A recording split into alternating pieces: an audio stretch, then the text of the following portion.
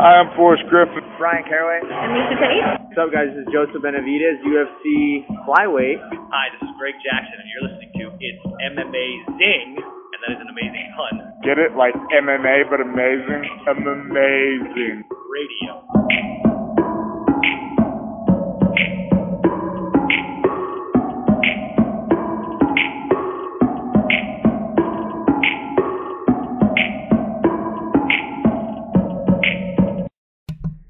Welcome to It's Amazing Radio. I'm your host, Dr. Law. With me, as always, is DJ Mark. Hey. And our guy, Kid Presentable's here, too. Hey, everybody. You know, guys, last week we had our unpaid shout-out to Trader Joe's. Yes. I'd like to start this week with a unendorsed shout-out to the Habit Burger and Grill. I enjoyed myself a nice chicken club before we started this episode. So, the obvious elephant in the room, you blacklisted them for a while, right? I remember when we used to go to Habit a lot and they fucked up one of your burgers and you're like, yeah, not anymore. When it comes to sandwiches, I have a very simple rule. It's called no mayonnaise. And when you order a sandwich 4 times in a row, you say no mayonnaise. You hear them yell back in that way that Habit Burger does to the grill, hey, no mayonnaise. And it is slathered in a coat of mayonnaise when you get it. It kind of spurns you. You know, it leaves a literal bad taste in my mouth. So probably what didn't help too, Steph. I know sometimes you would replace it with ranch, so you're not withdrawn with the white sauce. You take that big old bite, and you're like, oh no, this is garbage. This is garbage town now, and now you're a garbage sandwich for garbage people. I mean, I basically want a ranch and barbecue a chicken sandwich. It's a very delicious combo. Mayonnaise is not an acceptable substitute in that regard, but they did well today. They finally got no mayonnaise. I decided to double check twice before leaving the restaurant, but yeah, they're back on the list. It's been enough time. I was going to say, we might want to explain to the people about Habit Burger, because Habit Burger is not something you get everywhere. While it is expanding, it's worth mentioning when you look at like Consumer Reports, because I'm a nerd like that. I think it's Consumer Reports, where they say what's the favorite fast food burger in America. Number 2 is In-N-Out. Number 1 is Habit Burger. Oh. That one also based in California, coming to you from Santa Barbara. So say what you will about all our hippies. We know how to make a fucking burger in this fucking state. They're not on East Coast, right? I think there's one in Florida now. I was talking to our salesman. As I mentioned, Mark and I work together. We've mentioned in the past. Michael, one of our salesmen, was telling me that they got a Habit Burger now near him, and it is fucking great, as he puts it. And where did Shake Shack? Because that's kind of like I think that's New like York. The East Coast. Yeah, that's like the East Coast equivalent to In-N-Out for me. Like I always hear people talk, and I've had Shake Shack, and I liked it a lot. That place on the fast food. Yeah, that's all up there. Five Guys is up there. Five Guys is up there if you need to take a nap for about 7 hours and eat about 6 million fries. That's the place for that. But Habit Burger, folks, if you can go to it, it's kind of like really In-N-Out. They're making they're making smash burgers, but you know the bun's a little crusty, a little more charred. It's nice. Menus varied a bit more. More yeah, like, do you like bacon? A regular fast food place where like In-N-Out's like, we made this shit in the 20s. They didn't have chicken or bacon or any of that shit, and we haven't changed the menu since. I mean, yeah. Basically, Habit is what you think a California burger place should be. You're like, do you want a sourdough burger with bacon and avocado? That's the fucking place for you. All right. Some avocado. Man, we just, between Trader Joe's, Habit Burger, really painting a picture of upper middle class enjoyment. I mean, to our listeners, what essentially you get is you got some guys that like to eat, and we would love to be sponsored by places we like to eat at. Yeah, I mean, boys, if you got any connections. Yeah, seriously. All right, kids. There was no UFC card this past week, or at least I don't think there was, and I'm gonna, happily live in that reality. There was a Bellator card. I actually landed. I was in Vegas, and I got back in time, plenty of time to watch the entire Bellator card, but because I have respect for myself at this point, I didn't do that, and I just watched the main event. So we'll talk about that, and talk about how I'm apparently a big stick in the mud. We got some news this week, some of it good, some of it bad, both of it really related to the Dana White, what's the official name of this thing, guys? Dana White. Looking for a contender? Dana Fight Series. And I think there's a Tuesday. I think it's Tuesday. Dana White's Tuesday night contender. I think it's a lot of letters. That sounds about right. Yeah. Some good news, some bad news out of that, depending on how you look at it. Had a couple fights fall through. Notably, Gunnar Nelson versus whoever Gunnar Nelson was going to fight, which, as I don't remember who that was. Gunnar Nelson was going to be on the Tuesday night fight. No, Gunnar Nelson was going to be Back when we were In a saying regular fight. when Gunnar Nelson should fight Darren Till, we were saying they threw Gunnar Nelson in the co-main event against somebody. Well, good thing they didn't put Gunnar Nelson in that fight because Gunnar Nelson's got a knee injury. So Gotcha. Okay. So there's no UFC card this coming weekend, from what I can tell. There is an LFA card, which, I mean, this is the type of, honestly, I used to watch this shit, man. I mean, Mike can attest to this. He's not here. Where That's I would HD watch, Net stuff, I would right? watch whatever's on HDNet, like, because there wasn't 6 million UFC cards.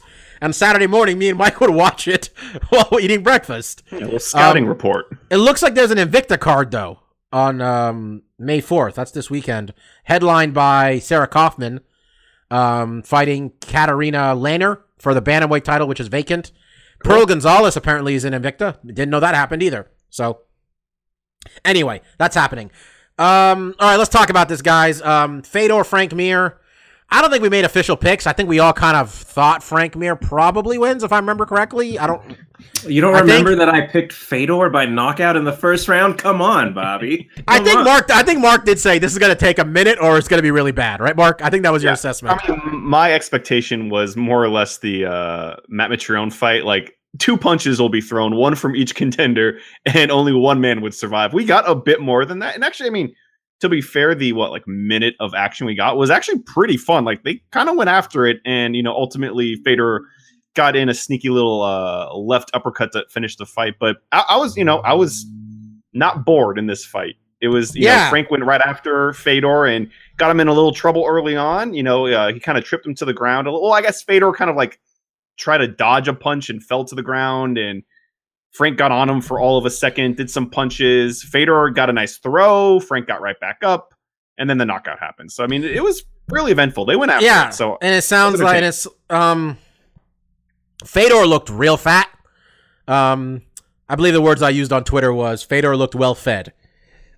Which he's always been a little stocky, but he looked a little more rotund in this one, to be honest. I was watching the highlights just now, and his the stock photo they have when they're doing Fedor versus Frank. He looked real fat in that one. He did not look. You know who looked pretty good? Honestly, Frank looked pretty good. Frank looked better than his last few UFC fights when he was full dad bod.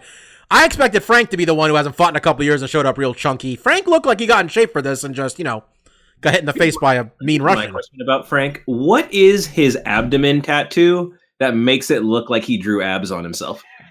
It's lined up in a series of crosses to make it look like he just sharpied on some abs. But on a close zoom in, it looked like it was text of some kind. So it said something, but it really looked like a man who was drawing abs on his stomach. I think it might. Isn't Frank Chilean or some sort of Latino or something? His name is Francisco. Right. His name Francisco. Right. It might be something because I think his dad. He might be first generation or second generation. I think it might say some shit in Spanish.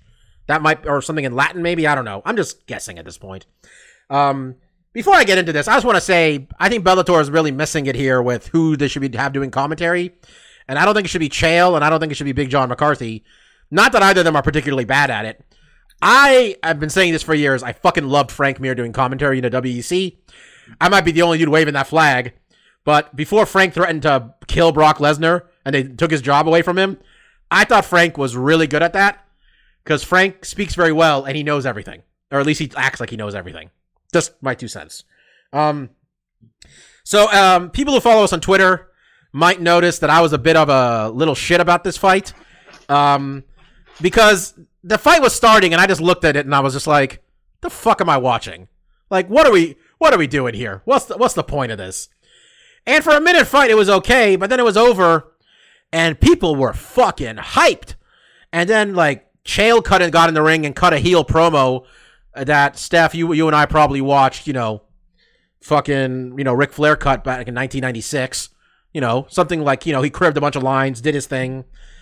And then people got real hyped about Chael's shitty promo about him fighting Fedor. Yeah, but like The Undertaker, the man, the legend himself, Fedor no-sold that shit. Fedor got time for Chael Sonnen. I mean, you brought up The Undertaker. I'm starting to think it's just that, people love Fedor so much that, fuck it, man, Fedor got a knockout. It's like when I was watching WrestleMania and Undertaker's old ass came out and beat John Cena in 3 minutes, and people went fucking wild, and I was like, yeah, okay. I mean, Steph, you first. I mean, you're normally grumpy like me. Am I just being a dick about this? Should I be excited on any level?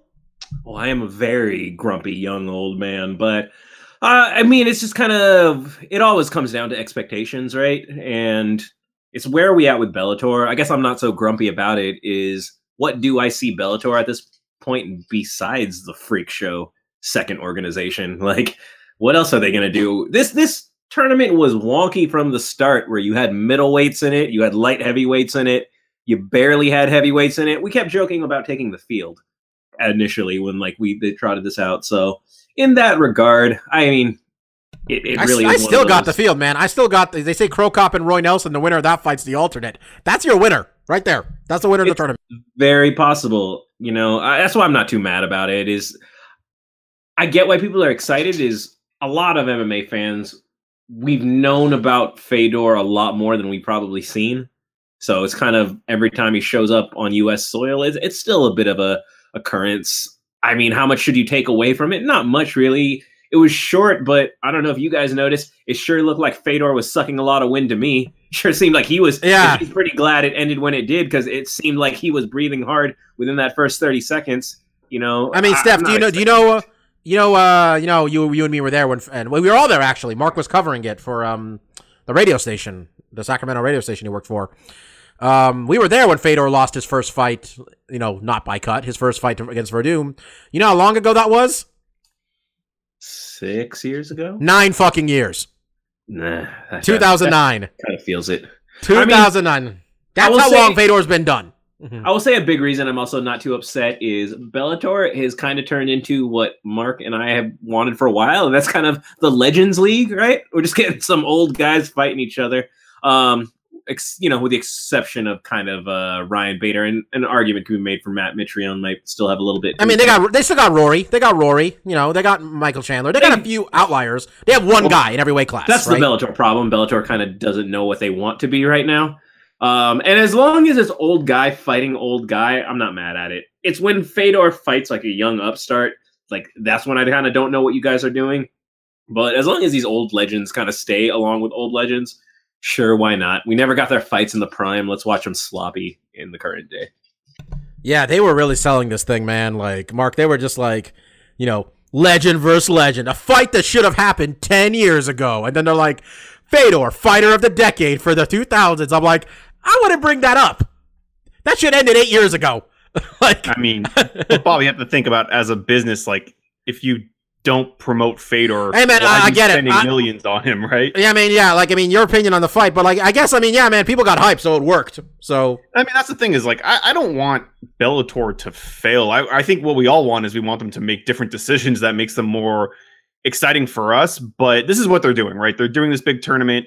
Fedor is a big cornerstone of it. So I would have been more worried if he lost or if he won like he did, and no one cared.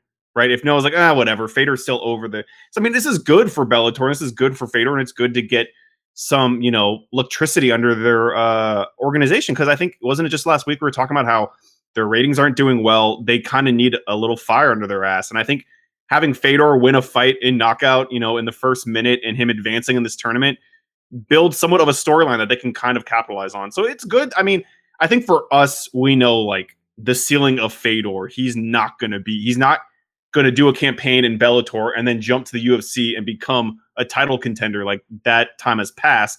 What we have is, a tournament filled with lots of legends, like Steph said. And I think a lot of people that are interested in this fight are Fedor fans, because I think it's like, we talked with our friend Max. He's an old Pride guy. I think there's lots of old MMA heads that still want to see, like Stefan said, Fedor compete against guys that he's going to be competitive with. And I think that's why the Chael fight is somewhat interesting, because we know if Fedor's fighting against a dangerous striker, or someone that has heavy hands, or someone that's going to be able to get on top of him and just ground and pound him out, he's not going to do too well, right? We saw it with Bigfoot pounding him out. We saw Dan Henderson knock him out. So Chael's a good archetype for a fight that will be challenging for him, especially when Steph noticed the stamina with Fedor. But he doesn't have the tools that just are going to be really dangerous against him, right? He doesn't have heavy hands. Chael doesn't tend to finish a lot of fights. And usually when he does, I think more often than not, it's with submissions, which I think is going to be hard to get on Fedor. He's a very savvy submission fighter, and he's very good off his back. He's very good in his guard. So I think when this fight happens, just on paper, it is already kind of a compelling fight because it's an archetype that Fedor could potentially do very well against, but is also going to be able to challenge him. Because I think Chael will be able to take Fedor down. And I think it's going to be, does Fedor still have the jiu-jitsu chops to catch Chael in an armbar? And it seems reasonable because if you remember Fedor, like, dude snaps arm bars off his back in the guard like crazy. He's really fast at them. He's extremely skilled. And we've seen Chael get caught in submissions, right? Sometimes he has a mental lapse when he's on top of the dude. He thinks he's too safe. 2 positions go by, and now he's getting choked out. He's getting triangled in the 5th round against Anderson Silva. He's getting, heel hooked by Babalu. So there's a precedence to see how Fedor can win this fight, and I think that's compelling, right? I think it's compelling that Fedor advances in a tournament, and the next fight we don't think he's just going to automatically lose. Because I thought this Frank Mir, I literally thought if Frank lands one good shot on the chin, it's going to be over. And Fedor was able to get that one first, and he's advancing, and his next opponent is someone that I think he could do well against. And I think it'd be very exciting to see Fedor probably fighting Ryan Bader, right? I know Bader has to get past. I mean, look, I have the winner of that fight winning this. I mean, look, legitimately, if everything goes as planned, which is not the case ever, Ryan Bader should win this shit, right? Like, in general, Ryan Bader should win this tournament. I think he's the most talented, accomplished guy in the field. That's also isn't over the hill, right? 'Cause Fedor's obviously accomplished a lot more, but at his time has kind of passed. Bader is kind of in his prime and is doing really well. So I think it's going to be great. I think him and King Mo is going to be a tough fight. And who's on the other side of the bracket, Bob? Do you know? I'm trying to. Didn't they already fight? Mitrione has advanced. I know. Yeah, so Mitrione's fighting the winner of Ryan Bader. And that's kind of a tough. Like, if Mitrione was fighting Fedor, not interested. We already saw it. He flopped quick. But wait, that wasn't a tournament fight. That was just for fun. The Mitrione Fedor fight. Yeah, that was just a late main event. I think that was before the tournament came to be. So I think it's an interesting field, right? You have one side, you have Fedor against Chael. He could win that fight. It's in the realm of possibility. On the other end, you have probably Ryan Bader or King Mo fighting Matt Mitrione. And Mitrione, he's not the top tier heavyweight guy, but he's going to be a heavyweight fighting a light heavyweight. He's going to have that advantage. He's still a dangerous opponent. Man, Marcus, him versus King Mo. If it was King Mo, because King Mo can't cut weight anymore. So King Mo weighs 205 pounds. Like, King Mo can't cut weight anymore. He just weighs 205 pounds. Ryan Bader at least is like 220, 230. King Mo versus Matt Mitrione would be fun to watch, just based on the size. And King Mo has experience fighting heavyweight, right? Like, this is a guy that's been in that field before and has done well because the advantages he had was speed. Does he still have that speed? He has to get past Ryan Bader. That's going to be really tough. I don't see that happening. I think Bader is going to be a little sharper on the feet and be able to control the wrestling, but it's a tournament that isn't featuring the best of the best. It's kind of featuring this spattering of different talent levels and such with different weight classes, but they've still have been able to position their pieces in an order that at this point it's still compelling. So I think that's a win for them so far. That's fair. All right, so something I talked about, and we talk about it all the time, but I want to give a breakdown of what it takes for me to watch Bellator live. All right, so I pay for YouTube TV. A wonderful service that, quite frankly, I would hype up on this podcast all the time because I think, quite frankly, it's well worth it, especially if you even share it with one other person. It's basically same as Sling TV, DirecTV Now. It's an online cable package. Paramount Network is not part of that because it's Viacom, and Viacom somehow thinks we're going to go directly to them for everything. So instead, I'm like, all right, let me use the DirecTV login. My father's login. Okay, I'm like, all right. So I go to the Paramount Network website to put in the login. No, Paramount Network says I am in the West Coast. By the way, Stefan, what was the answer? What was preempting Bellator? Yeah, we need to guess, right? I'll be honest. Before you guess, like, I don't know. I don't think we actually took official guesses at the start. You guys wanted to think of your picks. I'll give a guess right now. I kind of gave you the answer, but go for it. Ooh, Expendables 3. Mark, one of the Fast and the Furious, but I don't think that's it. I think you did mention Expendables or some other Indiana Jones. That was my second guess. That was my second guess. Was Indiana Jones. And specifically the Crystal Skull. It'd be that new one that everyone. Yeah, exactly. That would be the one. Classic one that people liked. Phantom Menace. No, Bob was right. Is because if you've shown, like I said, they weren't showing a marathon. So of course, if you show Expendable 2s 5 weeks ago, why wouldn't you finally wait a month later to show Expendables 3? It was Expendables 3. All right, not bad. There I we like go. 3. Way to go. Have a little So, Ronda in it. so exactly. So I go to the Paramount website, and I can't watch this fight live because it's like, oh, you're in San Francisco area, so you want to watch Expendables 3. It didn't say. I didn't cheat. But it said, like, I know I can't. And we ran through this last time. So what I got to do? I got to go use my VPN, okay, to tell the Paramount Network I am in New York. So now, this is the effort, man. I got to lie to them to say I'm in New York so I can watch a sporting event in 2018 live. And I'll say it again. If the network doesn't take them seriously, and if they own the fucking promotion, why should I take them seriously? You know, like, this is a very simple thing. I don't think they care to make this like a legitimate, like, it's not going to be a competitor ever. They don't care enough to do that. They don't care if they found out tomorrow that instead of having fights, they had 2 clowns stand in the middle of the cage and make balloon animals, and that did 500,000 views. That would be what they air. I don't think they care. And I just want to, if don't make it hard for me to support your product. That's really all I'm asking at this point. I mean, the UFC does this shit all the time, especially if they sign this new TV deal. Don't make it more difficult for me to support your product when you're already struggling for viewership. I think that's fair. I think my counter argument was always that Bellator must be doing good enough that they don't have to do it live. But I think what we were talking about last week is that they're not apparently doing that well. So I think my concern becomes, do the higher ups see that it's not doing as well and think like, okay, how can we make this product better? Or what I fear more is that they're just going to be like, this isn't doing good anymore. We still have Crystal Skull. Let's throw that back on, you know? I don't want them to get to the point where it's just like, we can just throw a movie. It won't do as good, but the amount of money we save, you know, cuts, how much money we would have spent, and all the logistics of that. So I hope it's the latter. I hope they see like, oh, you know, this thing isn't as popular as it once was. What are some easy things we could do to make it do better? And I don't think it's, Bob, would it be that much difficult? They are airing it live in New York. So why would it be a big issue to air it live on the West Coast and everywhere? I don't know, man. Right? On DirecTV, it is live if you have satellite because you can get the East Coast feed. Yeah, which but it's that's like that's the I don't get it. I don't understand what's the difficulty here of like fucking put Indiana Jones. It's Saturday. Put Indiana Jones on or Expendables on at fucking 4:00. I mean, I'm curious because I did happen to catch this on the delayed West Coast feed. I was getting home that night from hanging out and like doing some things. And the main event was going on the West Coast at the, I don't know, is it a hot TV time of 11:30 p.m. on a Saturday night? Because I feel like if you're the type who goes out, the bars, the clubs, they're all still open at that time. You're out and you're about. If you're a homebody, you might be asleep by that time. Like, who is 11:30 p.m. on a Saturday night? Who is that good for? I don't understand. That's the thing, Stefan. I totally agree with you because numbers are you getting at that time? I always thought the fact that like us being on the West Coast, like for watching MMA, this shit's done at 10 of the UFC pay-per-views. You know what I mean? Like pay-per-views done at 10.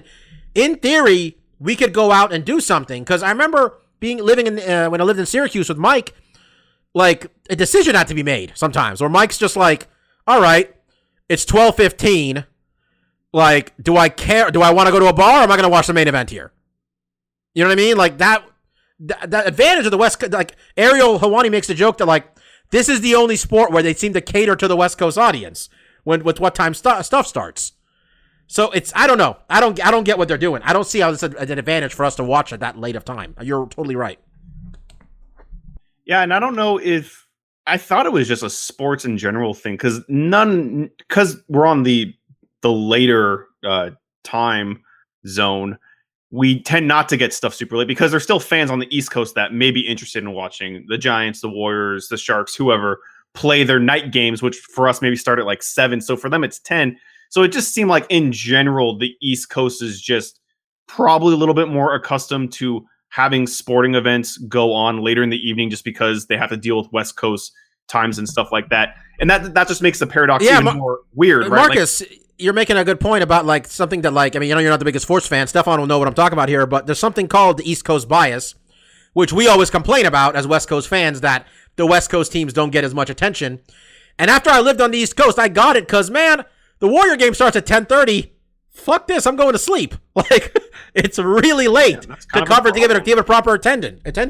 And I think the UFC fights fall into that too. When you talk about you and Mike watching fights until 12, that sounds awful to me. Like at 10, when we're at your place watching, like at 10, I'm like, I'm done. I'm tired. I want to go home. You know, and in a younger time, that would be, 10 o'clock's a good time to go on with your night, right? The bars are just starting to. I mean, every person on this podcast has fallen asleep for a minute in the middle of a UFC pay-per-view. Let's be honest. We've all zoned out before. I've seen it. All right, come on.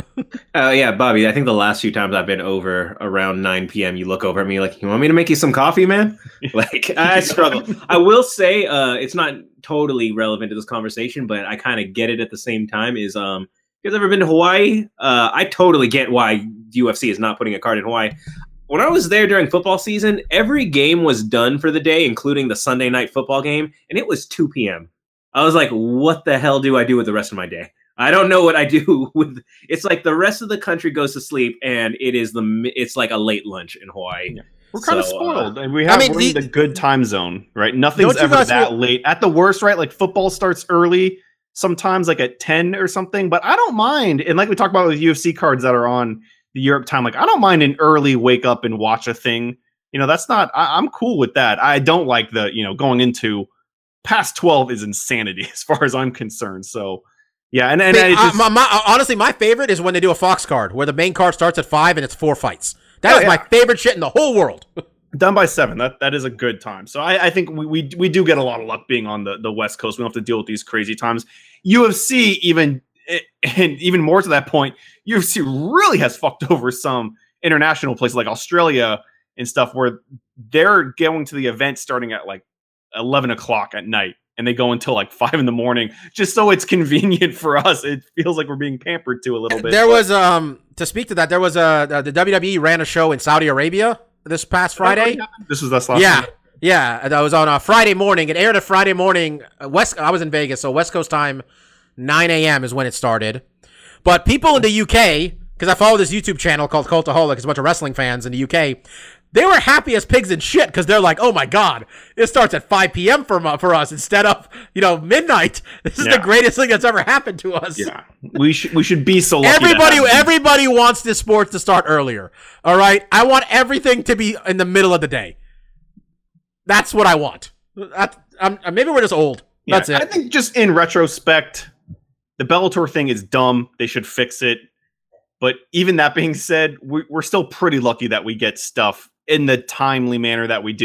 It's the tape delay. That's really the thing. It's just like the fact that it has already happened and that if you're on Twitter, you can get spoiled of things is really shitty. A sporting event is meant to be witnessed live so everyone can kind of share in the excitement in that moment, share that moment together. And it's really shitty, as anyone would know, getting any kind of spoiler on a movie, video game, or a sporting event when you're really excited for something and maybe you want to go on social media just to see the fervor and to see other fans get excited and join that conversation. To have it spoiled for you is really shitty. And having it tape delayed just makes that much more of a possibility where it shouldn't be. And they need to fix it. They haven't fixed it. It doesn't seem like they're going to fix it. And it's just bad, and they should. Just, Mark, after we just, more or less have been attacking Bellator and his parent company for the last 25 minutes. Oh, yeah, free tickets, please. I was going to say, are you and me going to go cover this Bellator Ryan Bader versus King Mo fight in like a week and a half? 2 weeks. We haven't done the legwork, and, the listeners don't know the amount of background checks. Let me tell you this, by the way. Back and forth. When we go cover Bellator, the only people working there are Mark and I and Dave Meltzer. Nobody else is doing a fucking thing. Mark's taking notes. I'm live tweeting. Dave Meltzer's taking notes. Everybody else is chilling. They used to allow 3 of us, so we've already been reprimanded a little bit. Oh, that's true. But I mean, that being said, I don't think we were making plans. No, you know what? There is a UFC card that night as well. It's a really good one. As much as I want to support our guy, I feel Adam Piccolotti turns into anything, Mark. We really ran on the ground floor. I think he lost one recently though. I think he did. Subbed, yeah. So the trains slowed down a little bit, but that card's not bad. We'll talk about it in probably next week's show. Yeah. I mean, I don't understand Paul Daly versus John Fitch. We've already talked about how that fight makes no sense. But it's gonna be boring, but at least both sides of the coin we're familiar with, and that's kind of a win in Bellator's eyes, right? Like if I know one guy in the fight, I'm like, that's pretty good. If I know both guys, I'm like, shit, you have a pretty star-studded event here. So I mean, you got those two, you got Czech Congo, you have the main event with Bader and King Mo, and I think it's Piccolotti, rounding out the card. So I mean, for a Bellator card, this is pretty money, which I'm pretty sure we saw the guy who he's fighting fight also. Carrington Banks sounds a little bit familiar too. So do some research. You can figure By the way, though, the Paul Daly John Fitch fight is weird because I feel these are your two options. One, you bore the shit out of everybody. John Fitch wins. Two, John Fitch gets knocked out in front of his family and friends. I mean, people probably don't care that much. They still cheer, but it's a weird booking. That's just it. Let's talk about this Dana White thing real quickly. I don't know how much we need to break it down, but it looks like Nick Newell is going to the Dana White Tuesday Night Contender Series. Let's get that shot. Which I kind of, even though we all recognize he's probably better, he deserves better than that, I'm kind of viewing it as like, let's hype up this show. Because it worked entirely for me. It made sense to me. I'm like, I don't know if they're trying to, or maybe they are testing the waters with having a guy who's a congenital amputee, but I'm viewing it as more like Dana White wants to get this thing to do something, and anybody who's on that show who comes out of it, it seems like they get behind anyway, so it's not bad. I would have agreed with you more if the guys coming out of that haven't turned out to be killers and stars already. Like, if the way I pictured that was going to be like, maybe we get a couple people that make into the UFC, none of them really make a big splash, but from and I haven't watched any of it, but just seeing the guys that they're getting out of that show and just seeing the quality that they're fighting at and the fights that they're putting on, I view that show in higher regard than I did previously when I first, when they first presented this. I thought it was kind of, especially with Dana White's dumb name on top of it, it just makes me sick. But what they've been able to produce out of it has been really quality. And Nick Newell, as we know, we've talked about, multiple times, is a quality fighter. And I know the chat that we were having was, oh, Nick Newell's going to be on the show.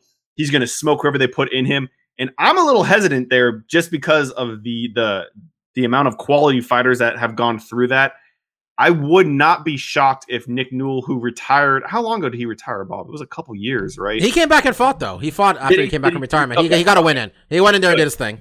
Good. Because I feel like he might get challenged a little bit more than we might anticipate just because of what we've seen guys come out of that. And I think now there's a reputation that, like, this show does really, it is a feeder into the UFC, right? It's not just that you go on there and maybe not you get on. Like, if you go on there and look good and, pump your chest a little bit, they'll put you not just in the UFC, but on fucking main events of UFCs. It's really kind of a springboard. And I think Nick Newell's a guy that they could easily, if he looks good in this fight, gets a good finish, especially if, I don't want to look at Nick Newell and want to market him as kind of, I don't even want to say like a freak show or something. Marcus, we spent the last 2 months, you and me and Stefan, complaining that we're complaining that they're not exploiting the lesbian relationships in the main event of that pay-per-view. We're just talking about you got to sell some fucking tickets, man. What I was ultimately getting at is that Nick Newell uses his handicap or however you want to describe his disability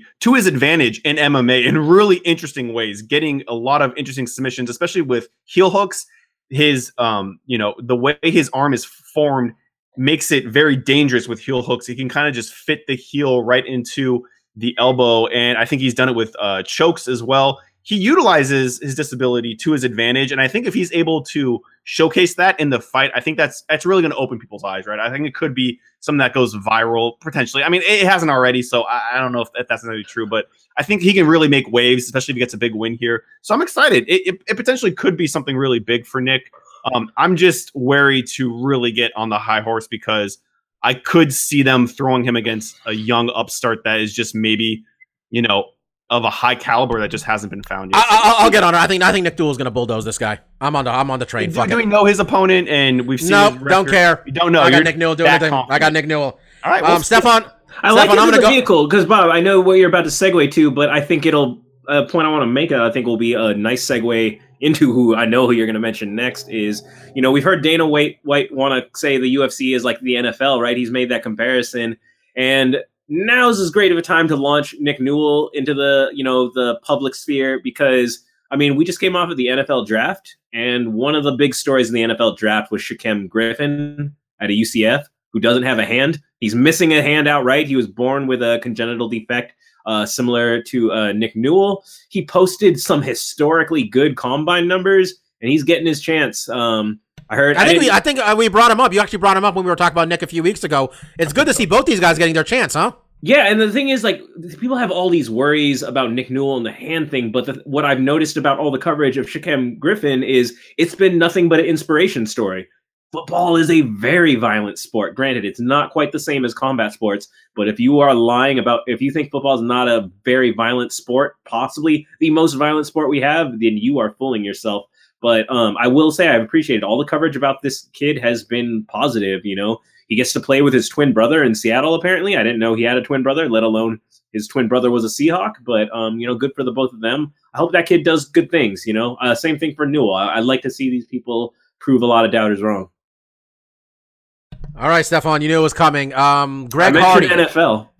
Yeah, so Greg Hardy is also going to be on the NFL contender, on the Dana White Contender Series. Greg Hardy, let me just try to give a summary of who he is. Greg Hardy was a fucking excellent defensive end in the NFL. A goddamn super athlete. A defensive end in the NFL who's elite is a better athlete than pretty much everybody. I think that's a fair assessment, okay, when it comes to pro sports in this country, all right? They are freaks of nature, and Greg Hardy was among the best. Greg Hardy had 2 seasons where he got over 10 sacks. 1 year he got fucking 15 sacks. Greg Hardy, though, is mostly known for being arrested for assault of his ex-girlfriend. He threw her around, strangling her, threatened to kill her. He was found guilty of assault, got some bullshit probation. Then he appealed it, and then the victim, like many times will happen in domestic violence cases, will not appear in court for any number of reasons. Draw your own conclusions. So the charges got dropped, and now it has been expunged from his record. Reliable information, quote unquote, says that the two parties reached a civil settlement, which you don't have to go to law school to know that means someone got bought off. Exactly. Greg Hardy can't get a job in the NFL. Greg Hardy is now 3-0 as an amateur fighter in mixed martial arts. 3-0 with 3 knockouts. Combined, it's taking him like 2 minutes to beat these people. He's 29 years old. If you took away the domestic violence thing, he would be a goddamn just blue chipper based on athleticism alone, I think, Steph. But we're doing this. He's going to be in the Contender Series. I don't know. I don't know if I should really, what do you think? Let's go with that first. My two thoughts on this are, one, it's a little confusing to me. I don't know why you're doing this right now. I believe it was Luke Thomas who made the point. You said 3-0 at the time. I understand he was 2-0 in amateur.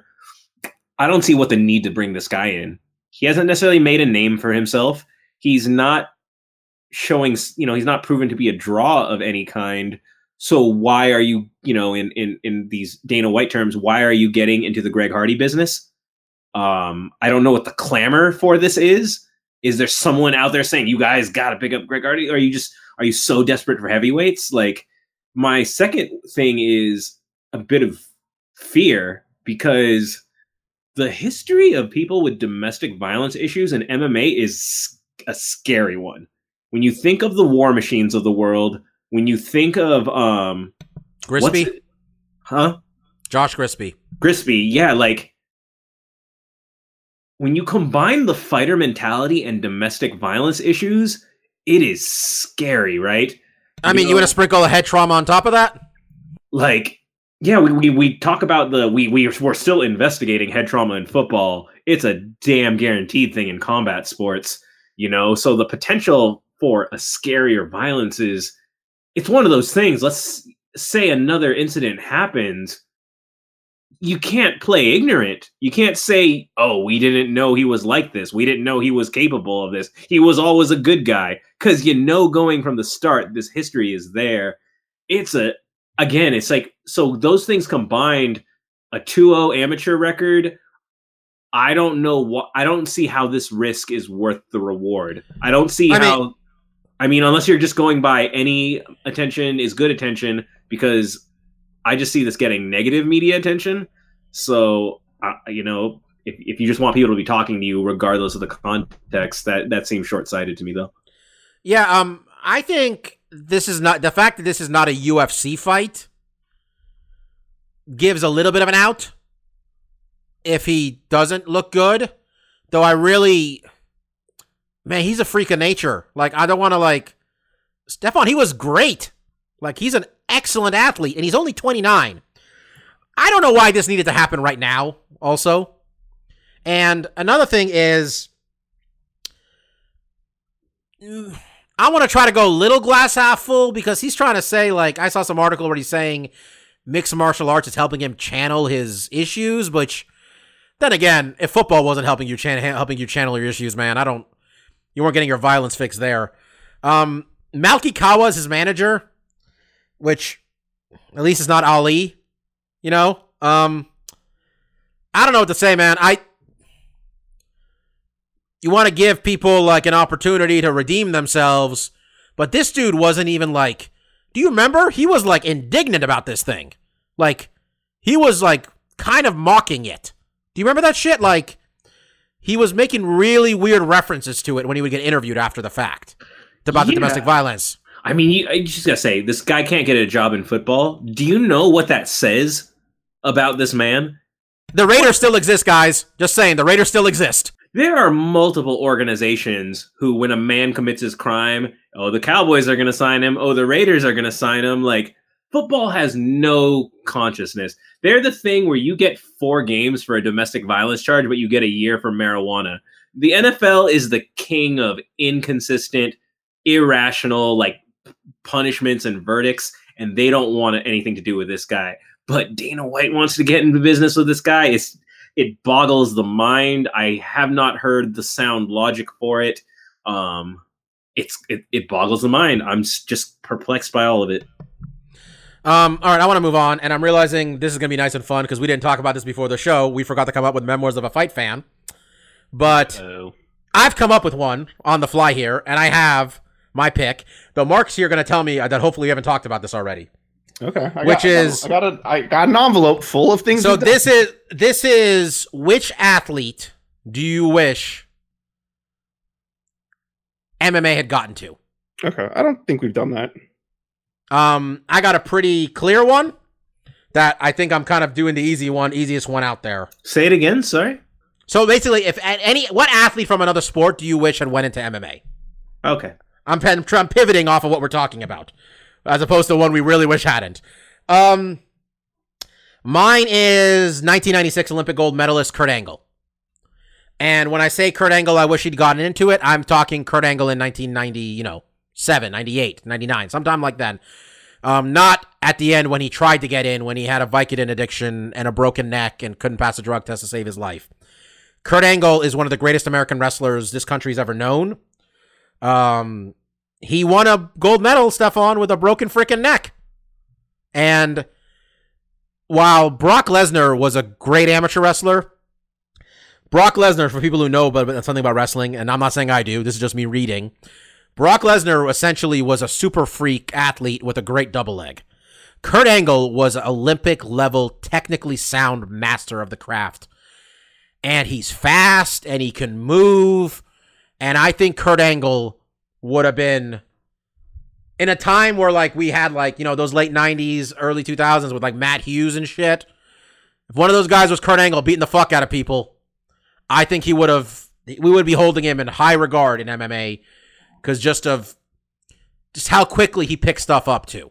I think he would have been great. I mean, that's my pick. Yeah, no, I think the timeline kind of fits where it is not. It's almost like you wish he won in 2000 or 2004 where there was more money in it, because that's probably why he didn't do it. Yeah, probably, but it was just that was the time it was starting to pick up, and that's the time where, like you mentioned, Mark Coleman, who was, I think, a U.S. alternate, and Kerr and Dan Henderson. You had a lot of these Dan Severn. You had a lot of high-level wrestlers looking to pivot their careers after collegiate wrestling, and your shot in the Olympics fades away, right? Because there is no wrestling league to make money at, and a lot of people are like, well, I have this skill set, how do I continue to utilize this to make a living? And MMA, and particularly UFC at that time, became something that was an avenue for these guys. And I think, like you said, Bob, the money wasn't great. And I remember from the Smashing Machine documentary, when Kerr got into it, his friend told him, like, look, you're going to win a lot more than you lose. But when you lose, it's going to be rough. Like, you're going to take a beating, right? This is a tough sport to get into. And, you know, Kurt made probably the better decision, honestly. You know, I think he could have maybe been really big in MMA. He probably, you know, in that time frame, probably would have migrated over to Pride, I would imagine. You know, that's where a lot of the talent was going at that time. And he could have made decent money there, but I think he probably financially made out better in pro wrestling. Who knows the longevity of his life, because he's had so many neck injuries. I mean, and he had the addiction as well, but that's not to say MMA would have been a cleaner, healthier sport for him, because lots of these guys have, you know, not only drug addictions, which some of them do have, like Mark Kerr, we were just talking about his documentary, but, you know, injuries sustained are high frequency, and you can do a lot of head trauma to yourself. But a very good choice, Bob. I think that would have been a very interesting person to see what he would have been capable of, because he was so talented, right, in the craft of wrestling. Stefan, do you have one picked out yet? Yeah, I do. I have a couple I would throw out for honorable mention, and I could probably make a more valid argument for them. I think there are a couple obvious ones. Are your Bruce Lee, your Mike Tyson's. But they've been in the UFC video game, so we've seen what they can do. They're fantastic. These reality. Based on the UFC video game, Mike Tyson got great kicks. He has great. Dude can grapple. He can do double legs. Hey, look it. You get Mike mounted. He can get out from underneath you. We've already seen it, so I won't make the argument for them because they already know. The argument I will make is because I think he is one of the greatest physical athletic specimens our country has ever produced. I've heard a million arguments of what it would be like if you plugged him into a different sport from his birth. And not birth, but from the age you can play. I know where this is going. Go. That is LeBron James. If LeBron James grew up in Europe, he'd be the greatest goalkeeper that ever played the game. You know, if he wanted to be a football player, hell, he was a highly ranked wide receiver, but everyone knew he wasn't going to play football, so people didn't even bother recruiting him. You know, LeBron James at 18 years old had a grown man's body. He's fast. He's athletic, he's tall, he's long, he's strong. LeBron James is one of the greatest physical specimens we ever had. I know he gets a lot of hate. There's a lot of knocks on him, but one of the true testaments of greatness is we never appreciate it in their time. And 6'8", 250 pounds. To get people who aren't basketball fans, the Warriors and the Cavaliers have played 3 straight times in the NBA Finals, meaning they've had 3 very long series. 3 long seasons. Before that, I think LeBron's been in like 8 straight finals, right, Stephon? Something like that? Yeah, that's another thing is he's never hurt. He's been doing this at a high level so long. And yeah, especially in the world of combat sports, his durability, you know, if you think basketball is a non-contact sport, you haven't played in a long time. You know, there is a physical beating to be told. Also, I ran back and forth at the 24-hour fitness on the courts. In your 30s, jumping and running around, that's some pressure on your knees, and I am not 6'8". I do not have a 40-inch vertical, and I do not have an extra 100 pounds on my body, yet my knees ache all the same. The beating your body takes to be at such a high, consistent level, the man is strong. The man is a physical genius. It's one of those things, whether he has a chin, whether he has the mentality to be a fighter, we'll never know. But all I know is based on like the physical specimen he has been his whole life, he is the great what if of every single sport that has ever existed. That if he committed to that sport early, he probably could have dominated anything he ever wanted to do. I just want to say I picked an excellent topic for us to be freewheeling it here too. It's going pretty well.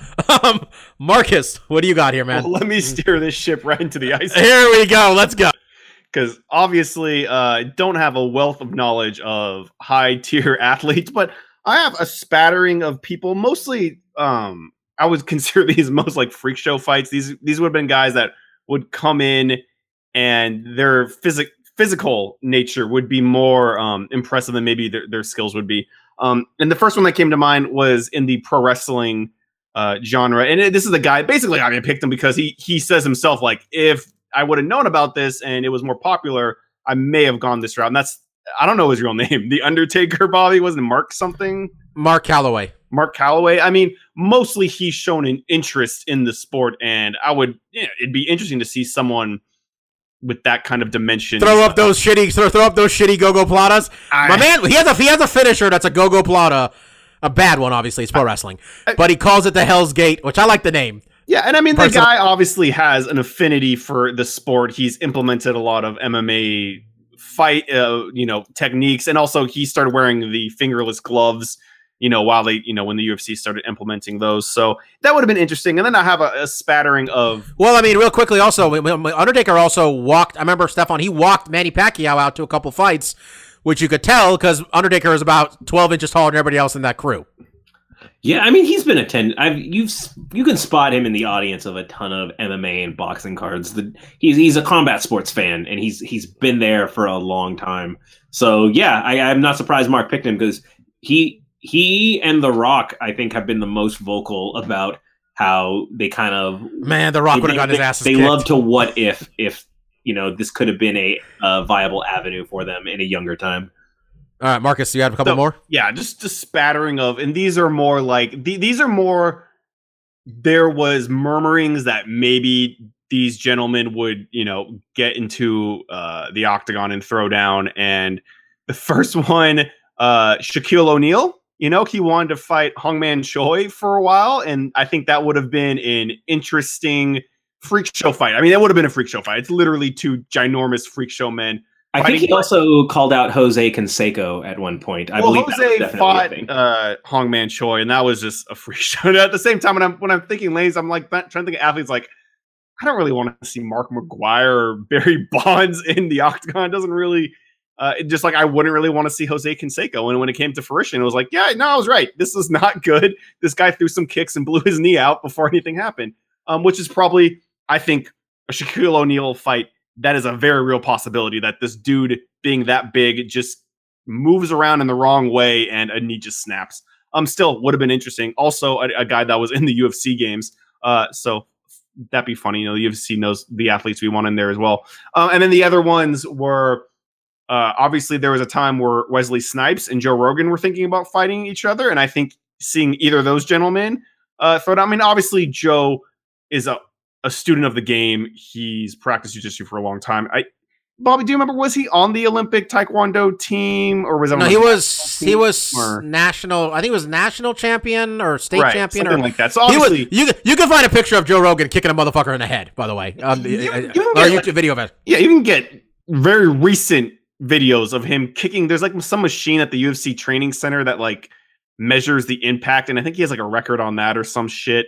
But those two, and then the last one, which I think I could see this guy doing okay, but more so his kind of like persona and attitude really selling him, would be Dennis Rodman. I think he would have been an interesting choice. He's a big, tall guy. I could just picture Dennis with the hair, and I don't know what he would do with like his nipple rings and stuff, but I could just see him on top of some dude smashing him and winning and being very charismatic. So those are my picks. They're mostly jokes. These weren't top tier. I don't think any of those guys is really like athletic freaks of nature.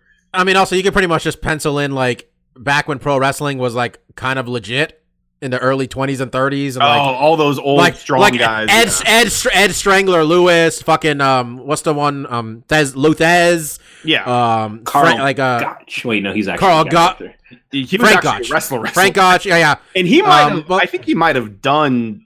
At least in Japan, did some pro wrestling that was very, Pancrase-esque. Because mostly, I remember seeing him in the Fire Pro games. So I was like, this guy must have done something. And there's a couple rookies too back then that were wrestlers. There was a ton of guys back there. But pretty much, look, I got Kurt Angle in my head. I'm like, this one wins. I'm gonna roll with this shit. This is gonna be great. I still wonder, man, that would have been so cool. Brock fought in MMA, and I'm just like, man, if they gotten Brock like 5 years earlier, like if Brock had a chance to like be Brock, like build up, it would have been develop so cool. into a fighter instead of. Then again, Brock's about that cheddar, and Jim Ross and Vince McMahon paid him. So Do what you gotta do. Before we put a feather in this, can I chime in that if Mike were here, he probably would pick someone like Jose Canseco, who in fact did have a couple MMA fights, and Mike just didn't know about it or forgot about it. That would be Mike's pick. He would pick someone who did indeed already fight in MMA, and we have some frame of reference. You got to keep the streak alive, man. You got to keep the streak alive. All right, let's do stuff we like. We promised it last. I did want to before because we did. Oh shit! I'm sorry. You're right. We mentioned last week. We do want to hear from you guys on Twitter. It's amazing. That's our handle. You can always email us. It's amazing@gmail. And someone actually hit us up. Bob, are you pulling that up now? And we could get this. Well, first off, let me thank MMA at MMA Gambling Tips, the MMA Goodfella, who told me I should use a VPN to watch Bellator while I was having a mental breakdown. Shout out to him for doing that. Shout out to Stefan's friend Jackie, or all of our friend Jackie now, I'm going to say. Because she was on the podcast. Yes, on the episode. Yeah, exactly. We call them friends of the show. Friends of the show. Jackie liked my joke about Fedor being fat. Nice. So I like that. So our guy Lex Jansen asked us why didn't you guys preview the Cam Soda fights? No fucking idea what that was. By the way, it's Cam Soda is a streaming website for people to, you guys know what a cam website is, right, man? Come on, it's amateur porn. Webcam porn. Yeah, webcams. So I made a great joke, a great joke. I'm going to say that again, about how we ran out of Cam Soda tokens, so we couldn't preview the fights. But, I don't know how that works. So this happened. Yeah, whatever. It doesn't make a ton of sense. So there was a MMA event on a porn site, which, of course, Charles Crazy Horse Bennett was on, which I felt was like, that was like even money, really. I mean, when your nickname is literally the name of a strip club franchise, I think you're in good billing to be on the. I'm pretty sure every city's got a Crazy Horse. So yeah. And then it was headlined by Rico Rodriguez, former UFC heavyweight champion, taking on Alex Nicholson, former UFC middleweight, who I didn't know wasn't even in the UFC anymore. And, I mean, Rico's been fighting since we were like 13 years old, man, so it went as well as you thought it was going to go for him, right, Marcus? I mean, he's been fighting that long, and he hasn't been relevant in a really long... I was surprised to see that he was on this card, but this card did some interesting things, right? They kind of try... I mean, obviously, the venue and the website that it's on, that in and of itself is kind of unique, but, I mean... We're quickly becoming indoctrinated in this Twitch culture that people love to watch people stream stuff, and people watching the streams want to be involved in some way, right? And how they kind of did this in this promotion is that you could, it kind of sounds weird, you could actually tip the fighters as they're fighting. So some dude lands a head kick, here's a couple bucks. And I don't think any of us saw any of this, right? I think what I read after the fact was that this streamed live. It wasn't archived at all. So if you wanted to go back onto Cam Soda, which I think I would maybe not recommend unless that you're going there for its main and purpose and you want to see this on the side, because you might see some stuff you're not. By the way, I'm just imagining dudes like buying Cam Soda like tokens to tip people, and they get their credit card statement and they're telling their wives like, no. It wasn't for the Busty Latina page. It was for Rico Rodriguez, Alex Nicholson. Their site Cam Soda, because it's not. I don't think you automatically. I mean, I would Google. I know what that means. Man, I get something on my credit card statement that I don't know. I'm Googling that shit immediately. You just say, look at this guy on there. Just has the most crazy glass soda collection I've ever seen, and I just got to see this dude stream and tell me about the hottest new pickups at his vintage stores. But from what I heard about the actual broadcast, not only were you tipping the fighters while the fight's going on, which I mean, I think is kind of weird, but ultimately if the dudes are just getting more cheddar on the side from the fans directly, I'm always, in favor of that.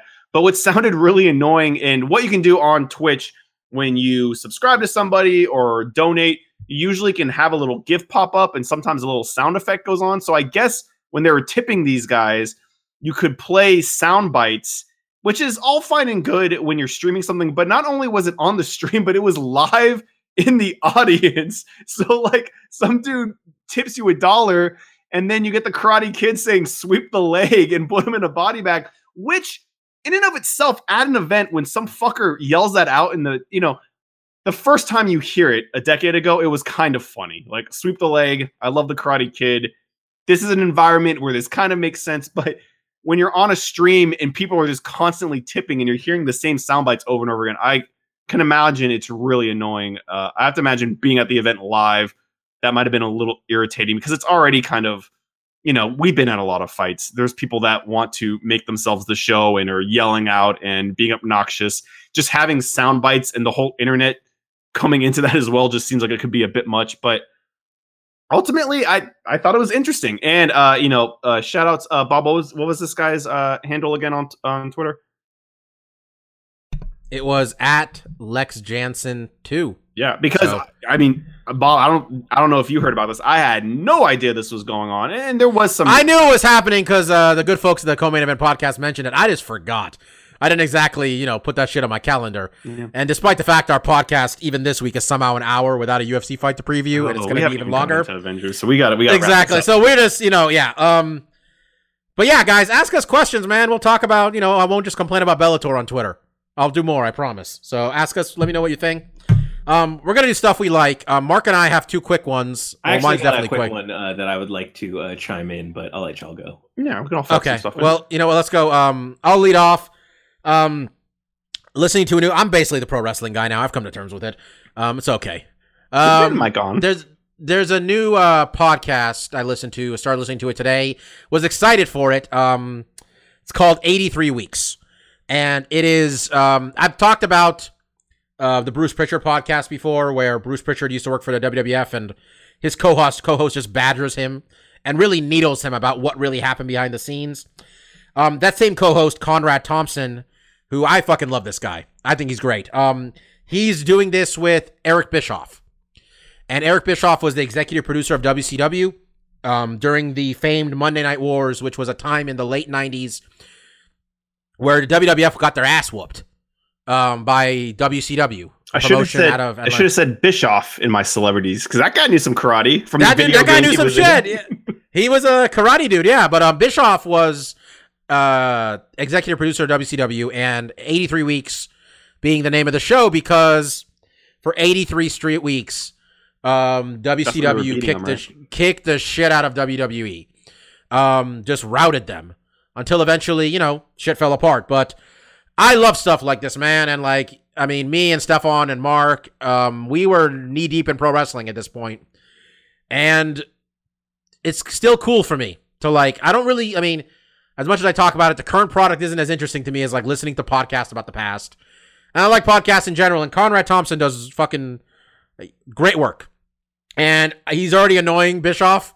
He's going to be this. I don't know how this show is going to last, because he's just going to needle the fuck out of him about giving him real answers or not. So I like this shit. So yeah, that's what I got this week. Stefan, we go to you right now. We're going to come back to you afterwards. But what do you got? Yeah, shout outs to I got a chance to watch it this morning. Shout outs to Michelle Wolf. I did not know who you are before going into this. I just heard you were a comedian doing jokes at the Correspondents' Dinner for the White House. And I just want to give her props because the proverbial balls on her to go into a den of wolves and hold nothing back. She unleashed on a crowd that mostly did not want to hear what she had to say. And I respect her for it. She went in on them. She was good. You got to give her props for those. I mean, she at those dinners. And Bob, do you remember who did it last year? Because I love that kid. I think he killed it too. The kid from Davis. Hassan Minaj. Yeah, he has a really good Netflix special. I know we talked about it. Yeah. I mean, he killed it. She's got a show on Netflix now too, by the way. Okay, yeah, and I thought she did really good too. And what I liked about her is, elephant in the room is just you have 20 pages of Trump material, and she didn't really just she spread it around like you're supposed to. But my favorite, and I'm sure you guys saw those Sarah Huckabee slams when she's fucking 2 feet away from you, and Sarah's facial expressions, it literally looked like she just walked over and just slapped her every time she hit her with some of that stuff. But yeah, good mention, Steph, because I watched that this weekend too, and I thought she did a smash up job too. And again, someone I wasn't aware of, right? Last year, I didn't know who he was either, and they come out, they do a great performance, they get kind of put on the map. So, I just want to say the White House Correspondents' Association's a bunch of fucking cowards. You know who you book. You know their material. You know the type of comedian you get. It's like the joke about Chris Rock had about Siegfried and Roy. Remember when the Tiger attacked Roy or whatever? Sure, Remember there was a Las Vegas act called Siegfried and Freud. They had tigers. One of the tigers attacked the guy, and Chris Rock said, "People said, what's wrong with the tiger?" Chris Rock's like, "Nothing wrong with the tiger. Tiger act like a fucking tiger." And you picked a ball-busting murderer of a comedian up there, and you hire her to do this job. What the fuck do you think was going to happen? I mean, I thought this was kind of Oh no! People are being soft. People are being soft and apologizing. And she went too far. Fuck you! It's comedy. Yeah, you hire somebody. Stephen Colbert ripped George Bush apart to George Bush like 10, 15 years ago. I remember this, and people were like offended. Then I'm like, what do you think was going to happen? Who do you think you hired? Yeah, no, I mean it's like a comedy roast, right? And I mean that's why it was kind of important for the fucking president to be there. I mean, this guy doesn't have any balls, right? I mean, Trump is just he's so secluded and scared to be mocked. I mean, it's literally why he became president. I mean, fucking Obama roasted him and he's like, fuck that guy. I need to become president. And now he's scared to come to this event. I mean, but that's what makes it work, right? Like, yeah, you roast George W. Bush, but he gets up there and he roasts you back and it's all in good fun. And look at, this is serious business that journalism do. This is literally giving the people the information. It is part of what makes our democracy work. It is important, but it's also important to celebrate it and to know that we all make mistakes. It's, a flawed system, but it's an honored system. And this is just part of it. Like they have a night for themselves to kind of poke fun at each other and know that it's all in good fun here. We're going to roast each other. We're going to, talk about how C-SPAN doesn't get any ratings and all the conservative and liberal stuff, but it's all in good fun.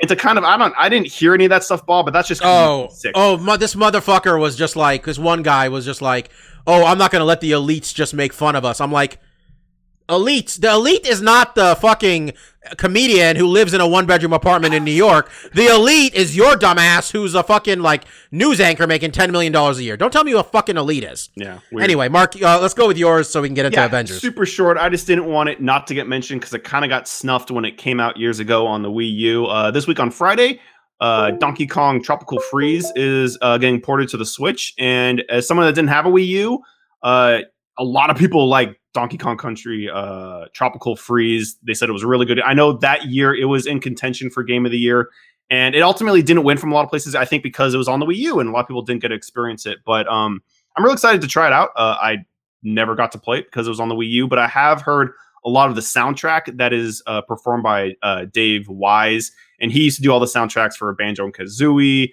and Donkey Kong Country Returns, the 3D platformer. He does really good music, and the platform is supposed to be spot on. So yeah, I didn't want it to get kind of fall to the wayside because it kind of had that already on the Wii U. So I wanted to give it a little bit of spotlight, but we got to. I am 100% buying that shit. That's not even a question. Good. It's supposed to be fantastic. Oh God, so. Dude, I love Donkey Kong. Are you kidding me? Guys, you know me. I'm all about that fucking. If it was 3D, it'd be nicer. But fuck, side scrolling, I'll deal with it. Cool. I need that Mario Odyssey Diddy Kong skin. I haven't earned it, and I don't want to buy the amiibo. But it was the best looking skin from all the pants. I got, dude. I was playing Mario on the flight home real quick, and by the way, when you're in turbulence, it's kind of weird playing the Switch because like I couldn't make Mario move while I was also moving. You're jumping. There's a lot of stuff happening, man. And like, but then like I had this old guy sitting next to me, and I got like a moon, and this guy gives me a little nudge, and he gives me like a fist bump, like, yeah, you got it. And I was like, yeah, man. You should be like, bro, there's like 999. Dude, I was gonna be like, man, I'm like, dude, I'm at 675 now, man. What do you want? Stefan, I'm gonna let you take the ball here. And Avengers Infinity War came out this past weekend. We all saw it. Managed to none of us see it together, but we all saw that shit. It didn't just come out. You see that opening weekend, baby?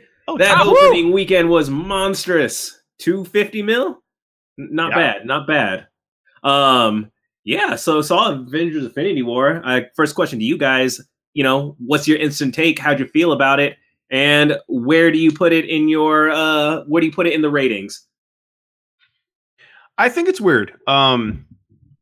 Weird in the sense, like, when I was watching it, there was definitely scenes, particularly in the beginning, I didn't feel like a lot of the dialogue was really landing, was really just like punchy, because I think coming off of Thor and Black Panther, they were really just kind of skyrocketing, and some of the dialogue didn't really, it was kind of hit and miss for me a little bit, right? Like there's certain scenes I was like, especially I think that first scene with, you know, and heavy spoilers too, by the way. Like, we're going to spoil the shit out of this stuff. I was gonna say, yeah. If you didn't see this, turn off now. Yeah, we're not stop talking about it. anything Come else. back when you've seen Next week, we're gonna preview this UFC card is in Brazil. I think we're gonna preview that. But go ahead, Mark. Sorry. Yeah, it was just some of the. I think the opening started a little slow for me, and some of the dialogue just didn't land. Like, some of the jokes just didn't land for me. But as the movie started to ramp up, right, as things started to escalate, the movie came more into its own. And I think what everyone's talking about is just that, obviously, shit ton of characters, many different story arcs going on. To be able to juggle all those things, have them all make sense and work together was a Herculean task. And I think the movie pulls it off, you know, spectacularly, right? I think there's definitely some moments in the film that didn't quite land as strongly as I would have liked. Because it wasn't, I feel like my expectations after Thor, like Thor was like a laugh a minute. Like every minute there was a joke that landed for me, and it was constantly keeping me engaged. And while I was engaged throughout this movie, I never got bored. I never got tired throughout the movie. I was always interested and engaged in what was going on. There are definitely some scenes that kind of lacked for me. But overall, I just thought it was spectacular, right? And getting to see, and what's fun in these crossover movies, you know, when the Avengers first come, is just seeing these different characters interact with each other. And there's definitely some standouts. Again, Tom Arnold as Spider-Man just kills it constantly. I think he has Holland. some of the best. Tom Holland. Sorry. Not Tom Arnold. Not that is a former, very not different former Tom. husband of Roseanne Barr. Yeah, very different Peter Parker. But no, like that kid just kills it, and I think he has some of the best one-liners in the joke, best one-liners in the whole movie. And there's just a lot of things. I mean, I overall I really enjoyed the movie, but me and Steph are going to see it again tomorrow. And this is definitely a movie I think like you kind of need to see a couple times, because when you're first watching it, there's so much stuff going on, and there's so many different story threads that are going on at the same time. And while I found it really easy to follow, right? A lot of times in the Marvel movies, halfway through, I'm like, I kind of lose the plot. I'm like, what's Ant-Man doing exactly at this moment? Why is he trying to steal this thing to get that? And sometimes I can kind of get bogged down. But in this movie, I always knew exactly what everyone was trying to accomplish. And there's definitely some moments that hit really strong for me. Some of the battle scenes were really cool. But even then, like, I would have wanted some more in some aspects. I don't want to go too on. Those are overall, love the film. My expectations were really high. It met them, but there was some ebbs and flows, right? Like, there's some parts of the movie I was like, this isn't quite, it could have been punched up a little bit for me. Is it too soon to know where you put it in the hierarchy? I can clearly say I probably put it top 6, probably number 6, best of the 3 Avengers films to me. Your rankings are deep, man. Oh, I've thought about the ranking question many times. We can do a whole nother conversation to my top 5 in the MCU. Yeah, it would be tough, but I think for me, probably in the top 5. And I don't know, because I mean, obviously better than Avengers 2. That first one was really iconic, though. But again, like, this is definitely a movie. Like, after I saw it, like, I liked it. And I wasn't like over the moon, but like it stuck with me, right? Like, the hours after, I kept thinking about the movie and thinking about scenes, thinking about jokes. And I feel like what it was, like, they just hit you with so much so fast that it really is just taking me time to kind of absorb everything and to appreciate everything that the movie did accomplish. And that's why I want to see it again, right? Like, I need to see, now that I know all the plot points, I know where things are going, I can really kind of dissect, the different aspects of the film. And I feel like maybe the more times I see it, I'm going to enjoy it more. But I think it's top 5 for me. Yeah, Bob, instant reaction.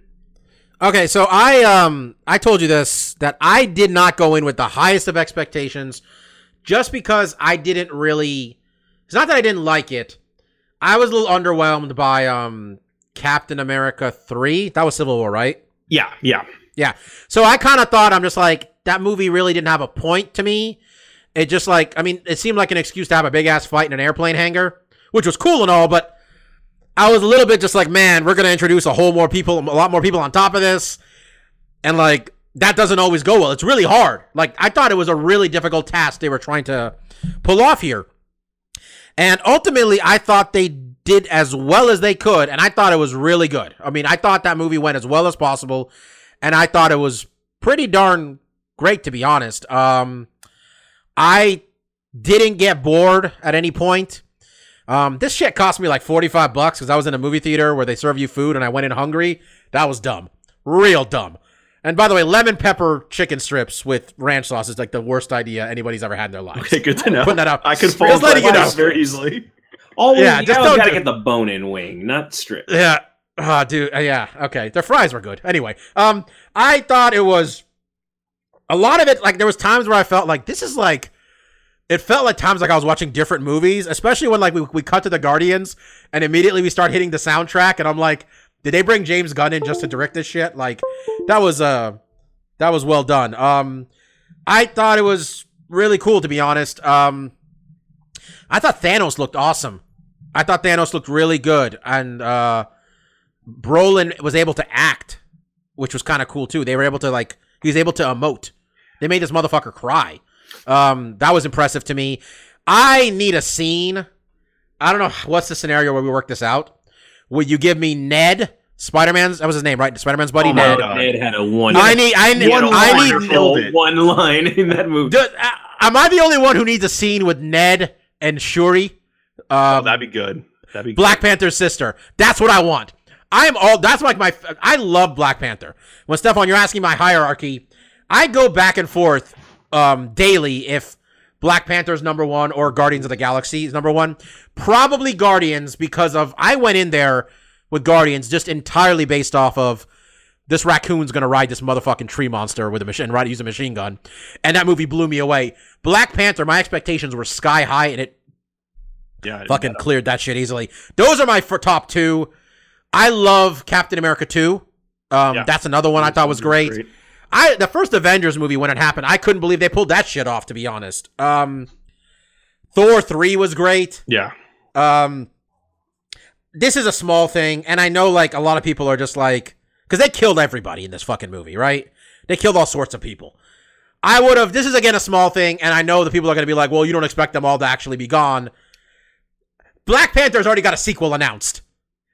I would have been cool if he didn't get tossed.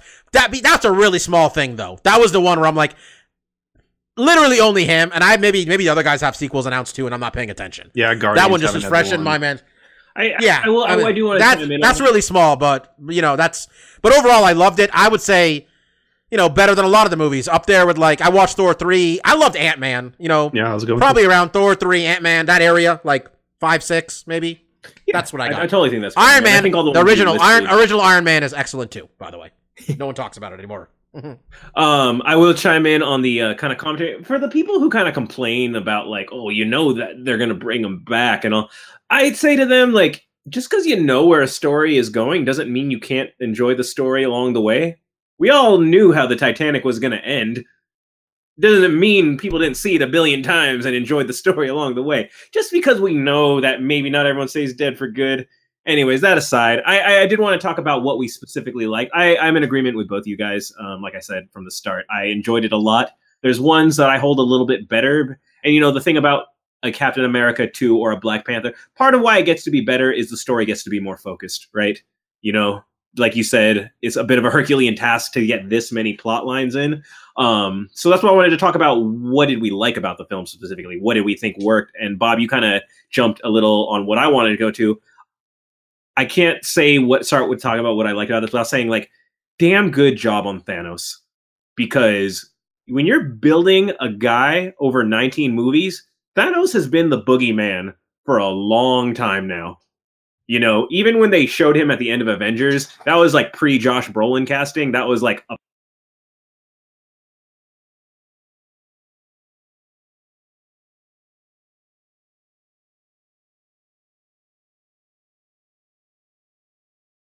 longer. We heard it over and over again. Marvel's got a villain problem, right? So was Thanos going to be a compelling villain? Aesthetically, he looked great. And Josh Brolin is a tremendous actor, I think. Talking about that, let me bring this up because this is something I was gonna spur in there. I mean, how did you feel about Thanos's motivation? Because as we know, we're familiar with the Infinity Gauntlet storyline, and originally, I mean, they didn't veer too far off of that. Where Thanos' main goal in Infinity War was to kill half the population, but he was mainly doing that because he was in love with Death, Lady Death, or whatever you want to call her, Mistress Death. And I feel that makes a little bit because the narrative here was really that Thanos' planet basically, and it's really just like overpopulation is like this huge problem, I guess. Like there's not enough food for everyone, which is that I get that the motivation that his planet died because it was overpopulated and that he was going to correct the universe by killing half of the populations on these planets. It made sense, but it wasn't as strong as like I think if they kind of led on the narrative of that he's in love with Mistress Death and to try to please her, he's going to kill off that makes a little bit more sense to me than just this like, oh, this happened to my planet, so I have to take things in control. That narrative didn't really stick with me. It wasn't as motivating as I think the original concept was, but it still made sense, right? Like I think Thanos is a great villain and probably one of the better ones, but it was kind of like, I think I've seen a lot of this kind of contracting Killmonger and Thanos because they kind of had similar end goals, which was correct like kind of like a civil wrong. But what made Killmonger so much of a better villain was that it was set in our actual society, right? Like African American people have been denied and been segregated, and he was trying to correct that. And then Thanos didn't really have that extra arc to make his motivation that much stronger. I feel like made him slightly less than Killmonger was, but still a really strong villain. And I think what made him stronger is that his motivations, while I feel they were kind of lacking, they did a really good job in building that backstory. And like you said, Steph, as the boogeyman character, to have one film where you're juggling all of these fan favorite characters, but it's mainly a film about getting to know who this guy is and why he's doing what he's doing. I think they did a really good job. And I loved the scenes where I loved and hated the scene where he killed Gamora, right? I loved the beginning of it where first, you have to give a shout out to Red Skull. Like that was a really cool throwback. That was a character I was not expecting to see in these films. I don't think anyone was expecting that. And to see him there, I was just like, whoa, like that was just like kind of a mind fuck. That was really cool. And then to get there and basically have this, the plot being that he has to kill someone that he loves to get the Soul Stone. And then Galmora, I'm not saying her name right. Galmora's reaction that she's jubilant, like you don't love anything, so you can't. Your goals will never be accomplished. And to have that arc to figure out, like even though he doesn't show you the love like a normal parent would, he still loved her, and ultimately sacrificing her is what got him the Soul Stone. I thought that narrative plot was really cool. I didn't like how they shot it, right? Like I thought it was when he threw her down and they had this long pan away from her body just lying there. I was like, I didn't really need that. Like I think they were trying to pull at the emotional strings a little bit too much.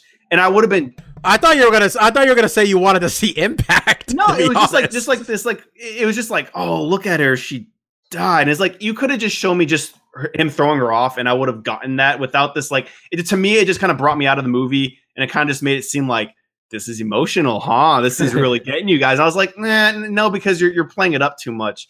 Wait, before we spiral in multiple directions, I did want to come back to the original question you posed of how did I think that plot change worked. I personally thought it worked really well because I thought it was more accessible to a mainstream audience. Because while us being the comic book readers, we're very familiar with the Mistress Death, that boils down to he did it because he wanted to impress a girl. That does not end up becoming, that doesn't hold as a motivation. Population control, one, it's a very real issue. It's one our planet is facing right now, but it is not a sexy issue to talk about.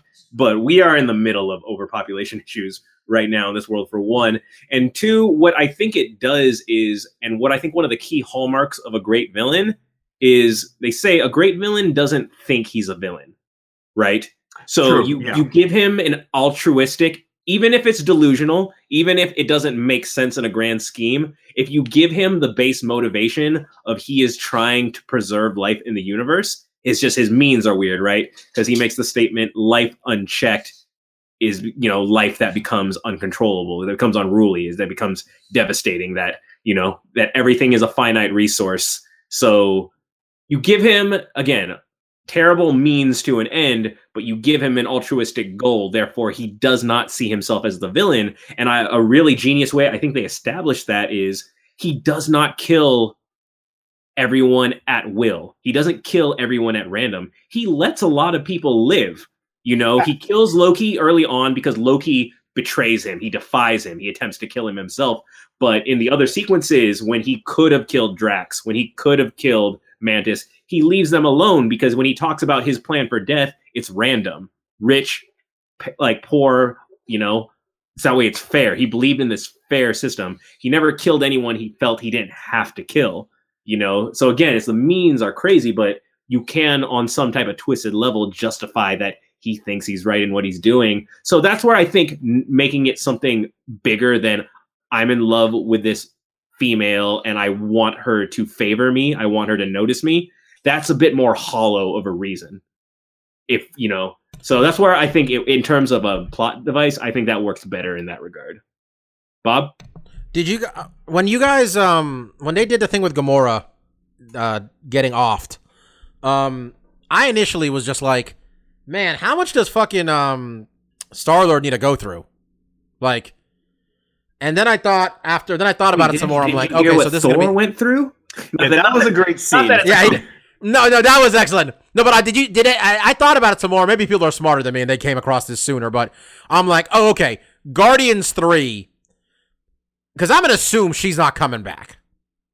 I hope at least. Maybe I don't hope, but like, I thought Guardians 3 could be this dude finally going off the deep end with all the stuff he's gone through. Star-Lord, like finally, like between his mom, his dad, and now Gamora, like what else can you take from a man? That was just, I don't know. I'm not sure if that's where they're going at all. That's what I thought. Does anybody actually think Loki's gone for good? Yes. You think so? Do you all? Okay. They're not. I think Loki's the best character. They're not doing more Thor movies. Feige has already said this Thor ends at the trilogy. He's the best character they've made in any of these, right? Or is it just me who thinks that?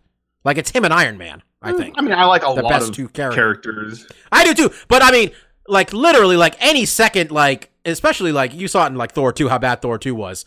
The only moments were even, like, decent were when Loki was on screen.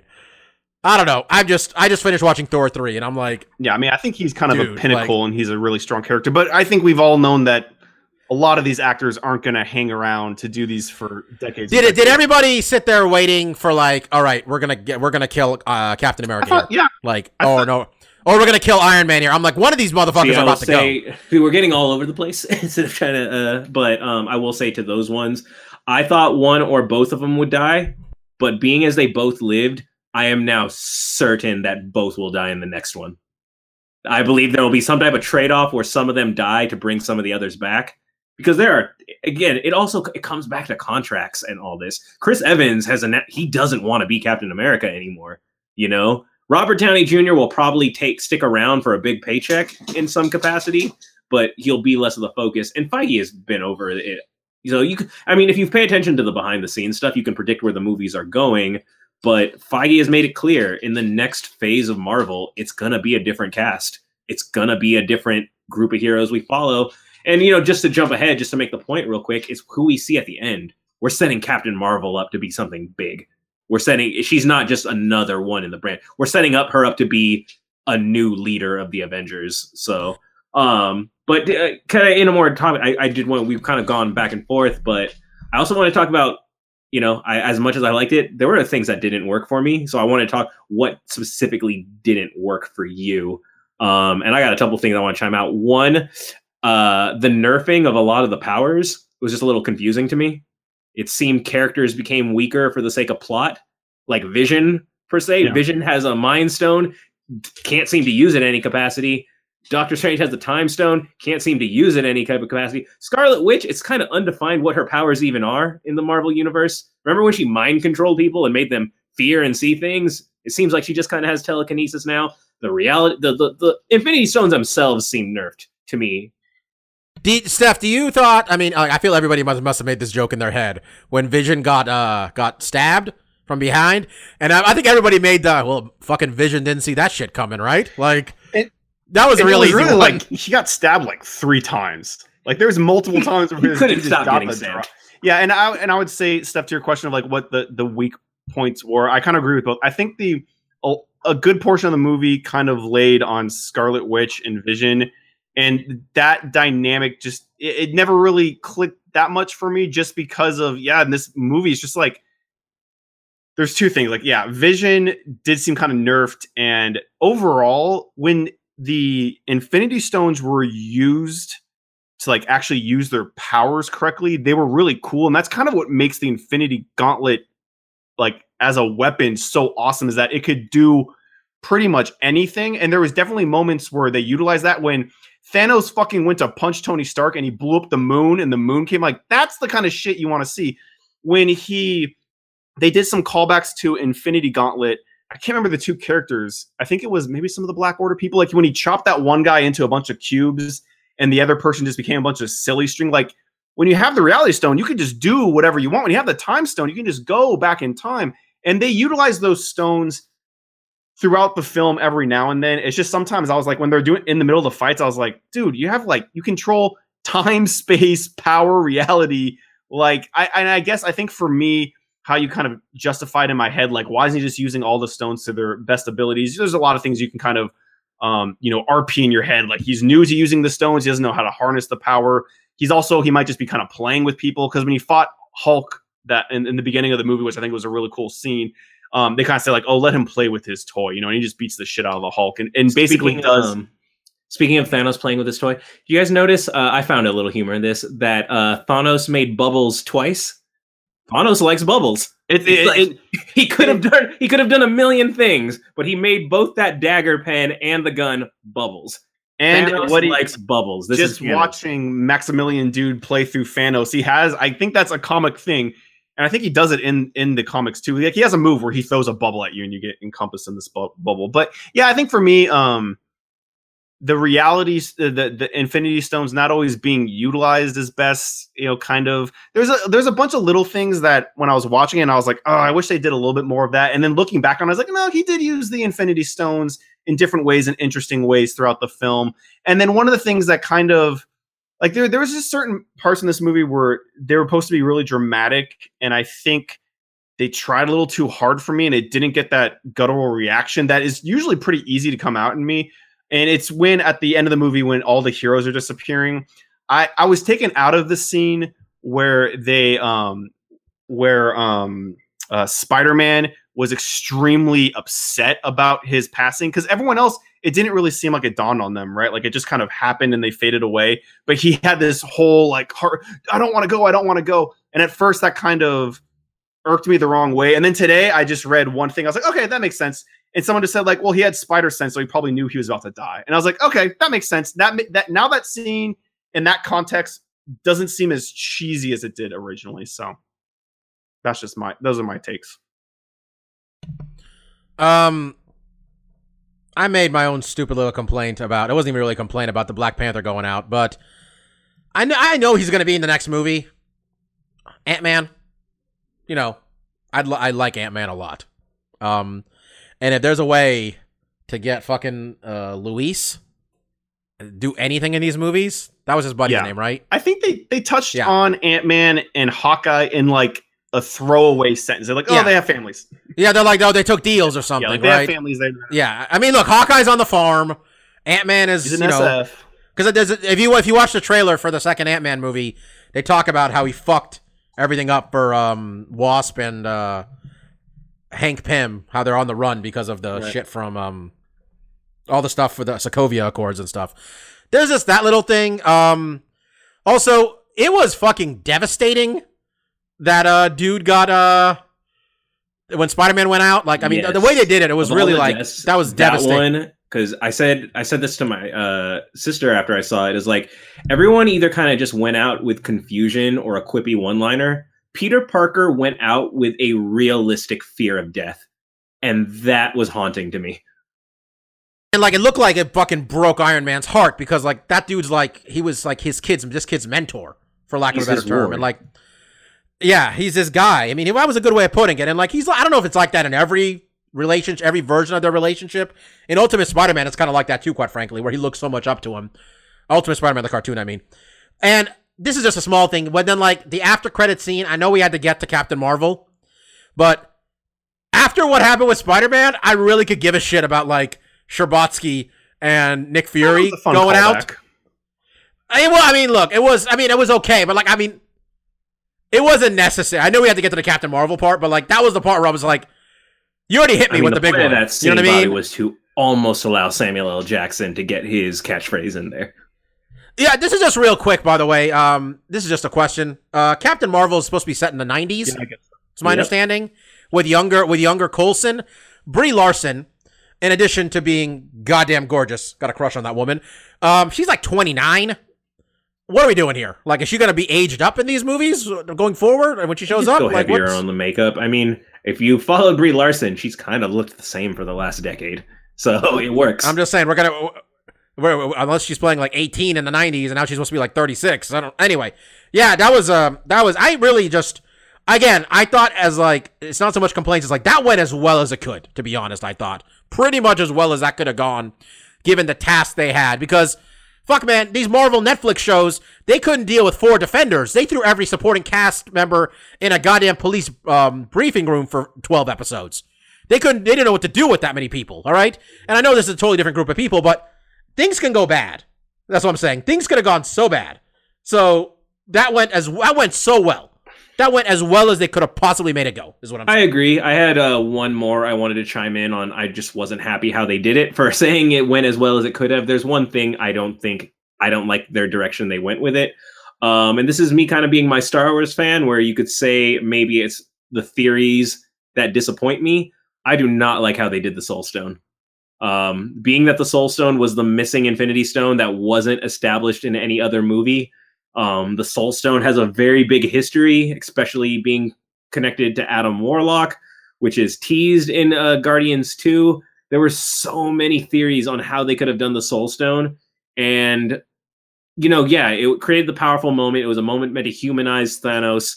But I'll be honest, trading a life for an Infinity Stone does not seem like that big of a deal. So the whole thing that it's a soul for a soul, that the stakes don't actually seem that high, to be honest. And again, not everyone's a comic fan. Not everyone knows that much about the Infinity Stones. But for how many specific stories the Soul Stone has had it itself, for that to be its delivery into the universe, it was a bit of a letdown for me.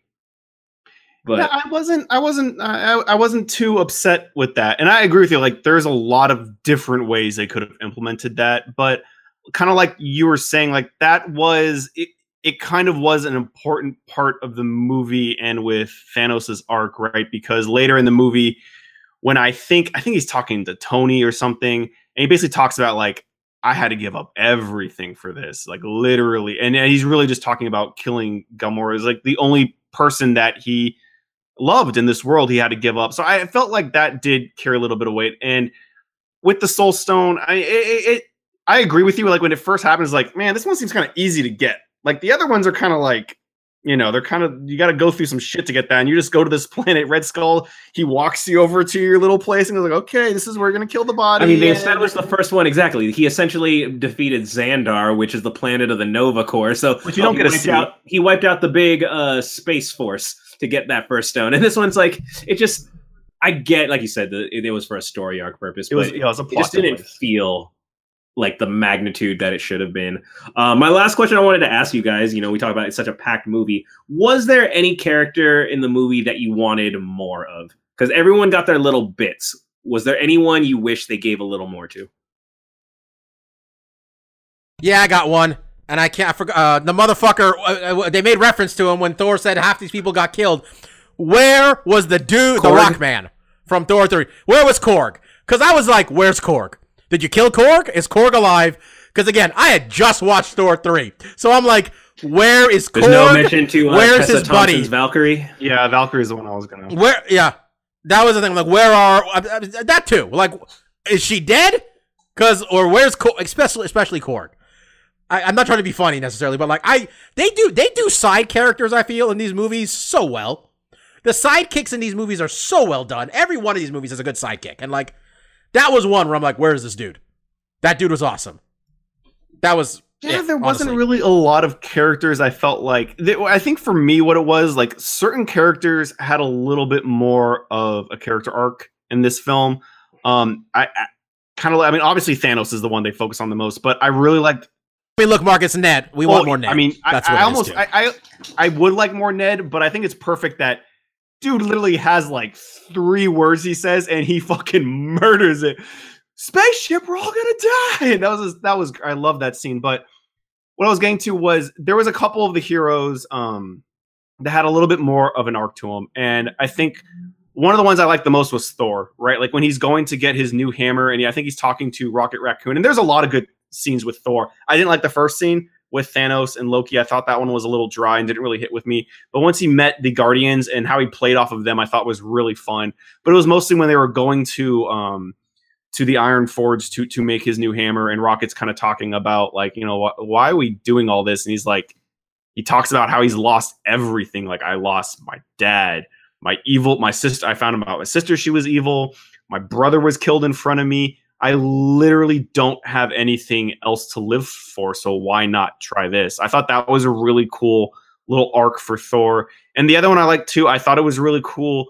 He's not in the movie a ton, and he's part of a character. It's Hulk. Like, you see him in the beginning of the movie just get thrashed by Thanos, and for the rest of the movie, we see Hulk scared for the first time, right? Like he won't come out of Banner because he fears Thanos. And it's implied more than it's said, but you get that impression like he doesn't want to, he saw the dude and he's like, I'm not dealing with that shit anymore. So I liked, and I wish some of the characters had more of that, right? Like I wish Cap had a little bit more of that, because it was really just, he kind of came out of nowhere.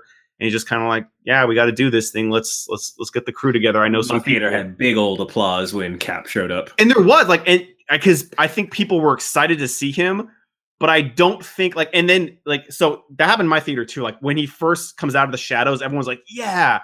And then later, there's another scene where you can tell in the movie they thought there's going to be an applause break, and there wasn't in my theater. Maybe there was in yours. It's when Black Panther, and maybe it's because it was in the trailers, right? It's when Black Panther says like, and get this man a shield. Like, they go on Chris Evans' face for a good second, and then he goes, mm-hmm. And like, you can tell, like, they thought everyone was gonna be like, fuck yeah, get that. And my theater was dead silent. I don't know how it was in yours. Mine was pretty hyped on it. Nothing. Okay. I saw it opening night in Oakland. So that was probably the third most hype moment. They reacted to the Get Him Shield. Most hype moment is when we went to Wakanda at all. Yeah, and, me too. That was in my theater too. And the not hype moment, but the gasp where all the air came out of the theater was when Thanos stabbed Tony. It was dead silent, and you could hear one guy in the back like screaming out, like, "No, not Tony! No!" Like, one guy was distraught because he thought that's when Tony was going to go. Sure. Shit. I'll say for mine real quick. It's not that we didn't get enough because we got it's just me being greedy. But for me, the action sequence where in my head I'm like, holy shit, let's go, is when Doctor Strange does the several arms and then he splits into the multiple. Like, and he has his battle with Thanos. It just made me remember Doctor Strange. Like, those acid trip visuals of Doctor Strange are some of the most artistic, like, cinematography and filming in the Marvel Universe. Seeing Doctor Strange go full Sorcerer Supreme is such visual splendor and eye candy to me. I just wanted more of it when he was battling with the mirror dimension. And then, you know, it's like when Thanos throws that space black hole back at him and then Strange counters it and turns it into butterflies. And it's like, oh, that like, because Doctor Strange versus Thanos in the comics, that's 2 mega titans battling each other in terms of power levels. So being that Doctor Strange is one of the ones who faded out of obliteration, I just wanted more of that, because that's like seeing them, like, the, you know, Captain America is a very grounded hero, right? Falcon, Black Widow, these are very grounded heroes. Doctor Strange goes into that big time mystic stuff. So I just want more of that visual splendor, but I'm sure we'll get other variations on it with other heroes. All right, guys. I think we're good for now. Keep talking, but already too long. I know. We know this is the thing. Mike's going to be back next week, and Mike's going to have thoughts. So we're going to be talking about this all over again. We didn't get into the Black Order, but next week. Yeah. Part 2. We'll continue. So we'll be back next week, kids. We're going to preview UFC 224. There's still about UFC's got a couple weeks to put one of these girls on the Ellen show, as Mark and I really just keep pushing for the love of God. We're still booking. Or Conan, or any show. Find a way. And gives you a lot of time, folks, to look into the fact that Jacare's getting hair plugs, and that in itself probably deserves its own discussion. Thank you all for listening. This is a long fucking episode. For no Shit, man. MMA. I mean, if you didn't see Avengers, it wasn't that long. This shit ended about 40 minutes ago for you. You thought it was a nice tight hour 6, hour 4. Just real quick, the Showtime announced they made a documentary or a short film about Mauro Ranallo. Cool. About it's Mental Health Awareness Month, and they made one about Mauro Ranallo called The Bipolar Rock and Roller. And I love Mauro Ranallo. I think he's great at what he does. And I'm gonna definitely check it out. So check that out. As I mentioned, back next week. Thanks for listening, and peace out. Later.